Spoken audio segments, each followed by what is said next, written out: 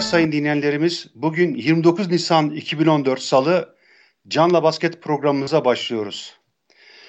Öncelikle NBA'de önemli birkaç haber var. Onlardan bahsedelim. Bunlardan en önemlisi Los Angeles Clippers'ın sahibi Donald Sterling'in ki bir iş adamı bir konuşmasının televizyonlara yansıması ve ırkçı bir içeriği olması dolayısıyla NBA'de bir hayli karışıklıklar oldu. Bu Donald Sterling'in kız arkadaşıyla yaptığı konuşmada Magic Johnson'ı kastederek o siyah adamı buraya kesinlikle getirme ve diğer başka ırkçı konuşmaları bu kız arkadaşı tarafından TMG kanalına satıldı ve herkes bundan haberdar oldu. Özellikle Magic Johnson ve Michael Jordan gibi NBA'in efsanevi isimleri buna çok büyük tepki gösterdiler. Bunu LeBron James dahil diğer özellikle siyah oyuncular da tepkilerini ortaya koydular.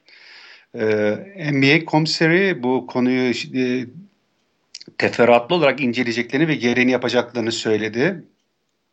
Hatta Başkan Barack Obama bile bu konuda açıklama yaparak bu çağda hala bir ırkçı yaklaşımların olmasının biraz ilginç olduğunu belirtti.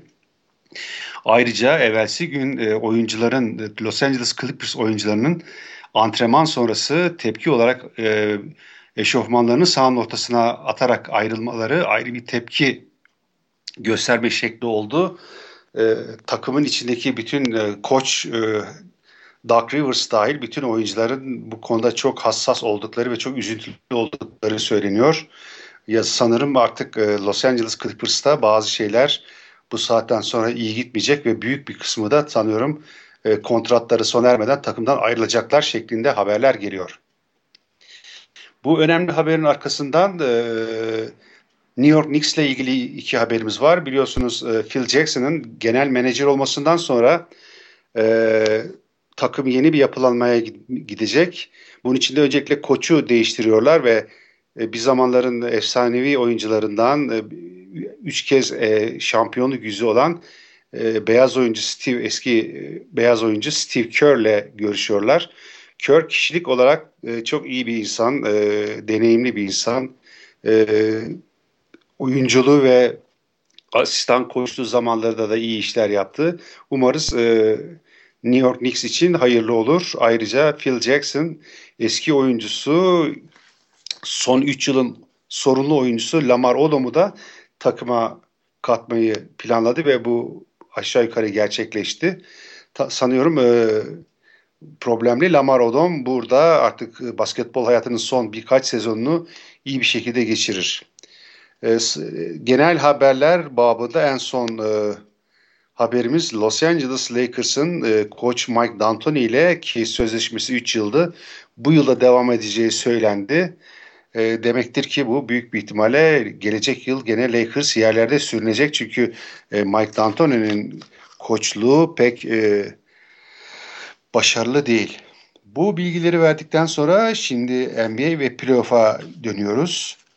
Biliyorsunuz normal sezon sonunda Doğu Konferansı'nda Indiana Pacers, Atlanta Hawks, Miami Heat, Charlotte Bobcats, Toronto Raptors, Brooklyn Nets ve Chicago Bulls, Washington Wizards takımları eşleştiler.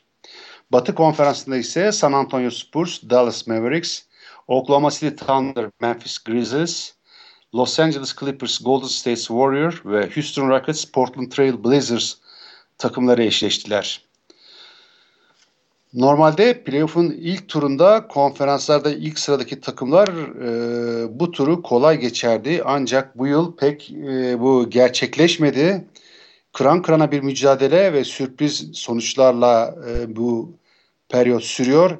Ve hiçbir takım bir üst tura geçmek için gerekli avantajı elde edemedi. Sadece bugünkü galibiyeti alan Miami Heat'in durumu hariç. Şimdi maçları daha detaylı olarak inceleyelim.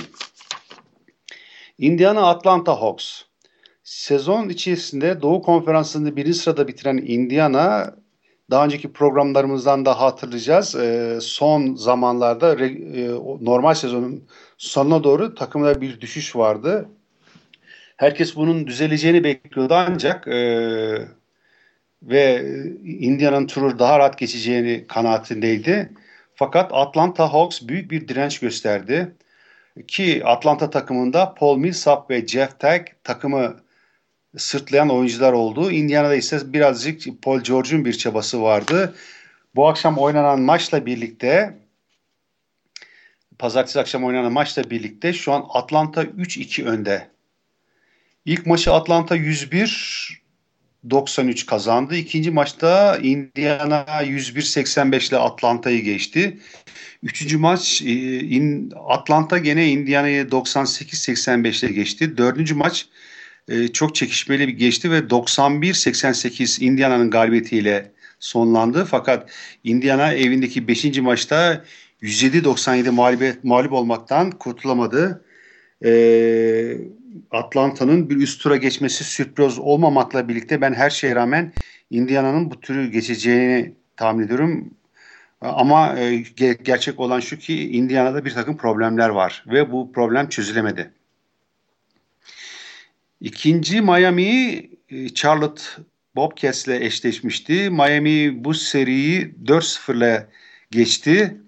Evindeki ilk iki maçı 99-88 ve 101-97. Deplasmanda ise 98-85 ve 109-98 ile geçerek 4-0'la Charlotte Bobcats'i eledi ve bir üst tura geçti. Ancak her ne kadar 4-0 olsa da Charlotte Bobcats uzun yıllardan sonra katıldığı playofflarda bayağı bir direndi. Ancak tabii takımdaki oyuncuların durumları bu 4-0 biraz da gerçekleşmesine neden oldu. Çünkü benchleri pek o kadar iyi değildi.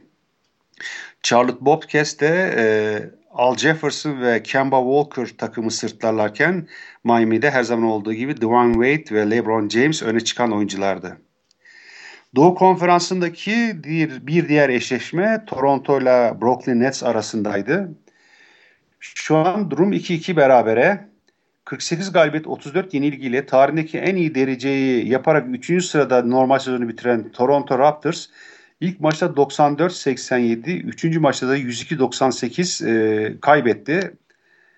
Brooklyn Nets'e karşı ikinci maçı 195, dördüncü maçı da 87-79 kazandı. Toronto Raptors'ta Damar DeRozan,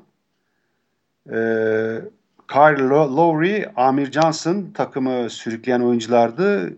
Normal sezonda çok iyi performans gösteren Terence Rose ise playofflarda adeta kayıp. Brooklyn Nets'te ise Joe Johnson, Paul Pierce ve Darren Williams takımı götüren oyuncular. Bence bu tur ortada ancak çok ısrar edilirse diyeyim Brooklyn'in tecrübe olarak oyuncuların tecrübesi olarak biraz daha tura yakın olduğu söylenebilir. Bu Doğu Konferansı'ndaki son eşleşme Chicago ve Washington Wizards arasındaydı. Genelde ilk intiba Chicago'nun bu turu geçebileceği şeklindeydi. Ancak Washington sürpriz bir şekilde seride 3-1 önde. Washington ilk iki maçı 102-93 ve 101-99 gibi biraz yakın skorlarla kazandı. Dördüncü maçı da 98-89 kazandı. Chicago ancak 3. maçta 197'lik bir skorla Washington'ı geçti. Tabii Chicago Bulls'ta Derrick Rose'un sakatlıktan dönememesi ve sezon ortasında Luol Deng'in ayrılması dengeleri biraz bozdu. 3-1'den sonra NBA tarihinde çok zor yani maçı bu turu geçmeyi başarmak. Bu nedenle Washington turu geçecek gibi görünüyor. Chicago'da bir maçta Mike Dunleavy aşırı bir performans gösterdi. 35 sayı attı. Onun dışında genelde Joakim Noah, Taj Gibson takımı sürüklüyorlar. Washington'da ise Trevor Ariza, John Wall, Bradley Beal öne çıkan oyuncular.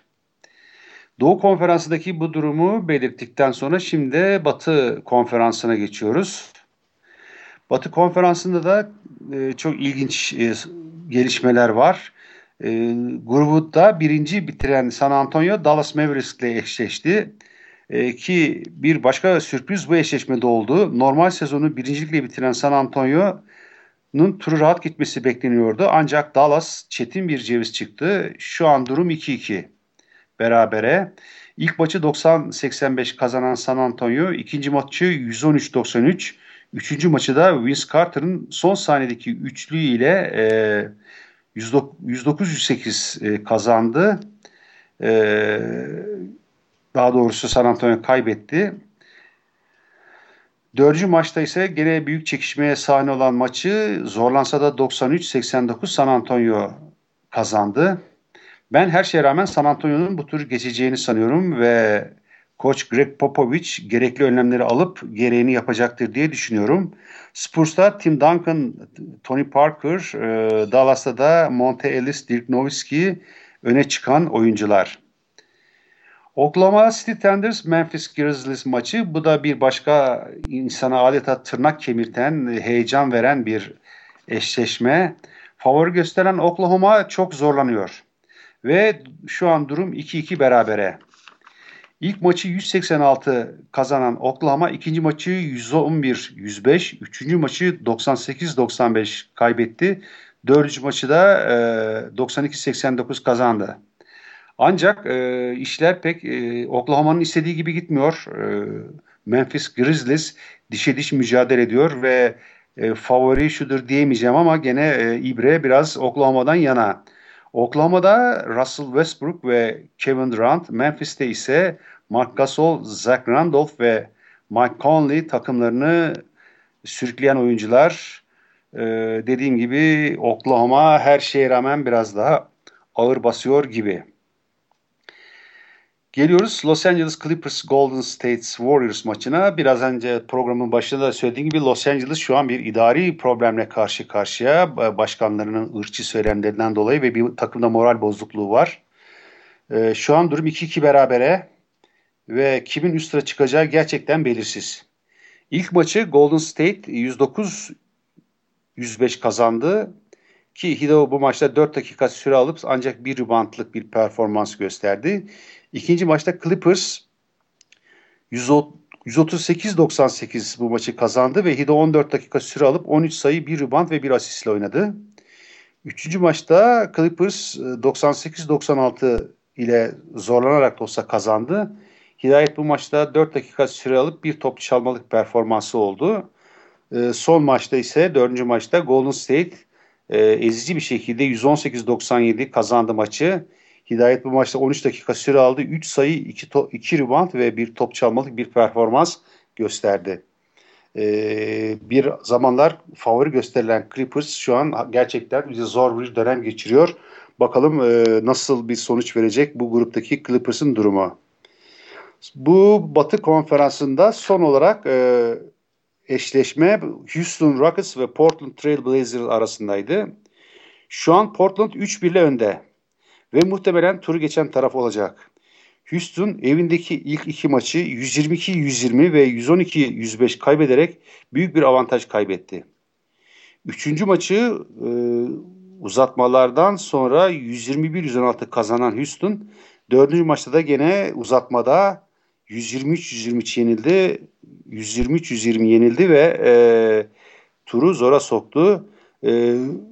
Özellikle son iki maçta ilk 3 periyodu iyi oynayan ve önde götüren aşağı yukarı 10 sayılık fark yakalayan Houston nedense 4. çeyreklerde pek başarılı olamıyor ve 4. çeyreklerde maçı kaybediyor.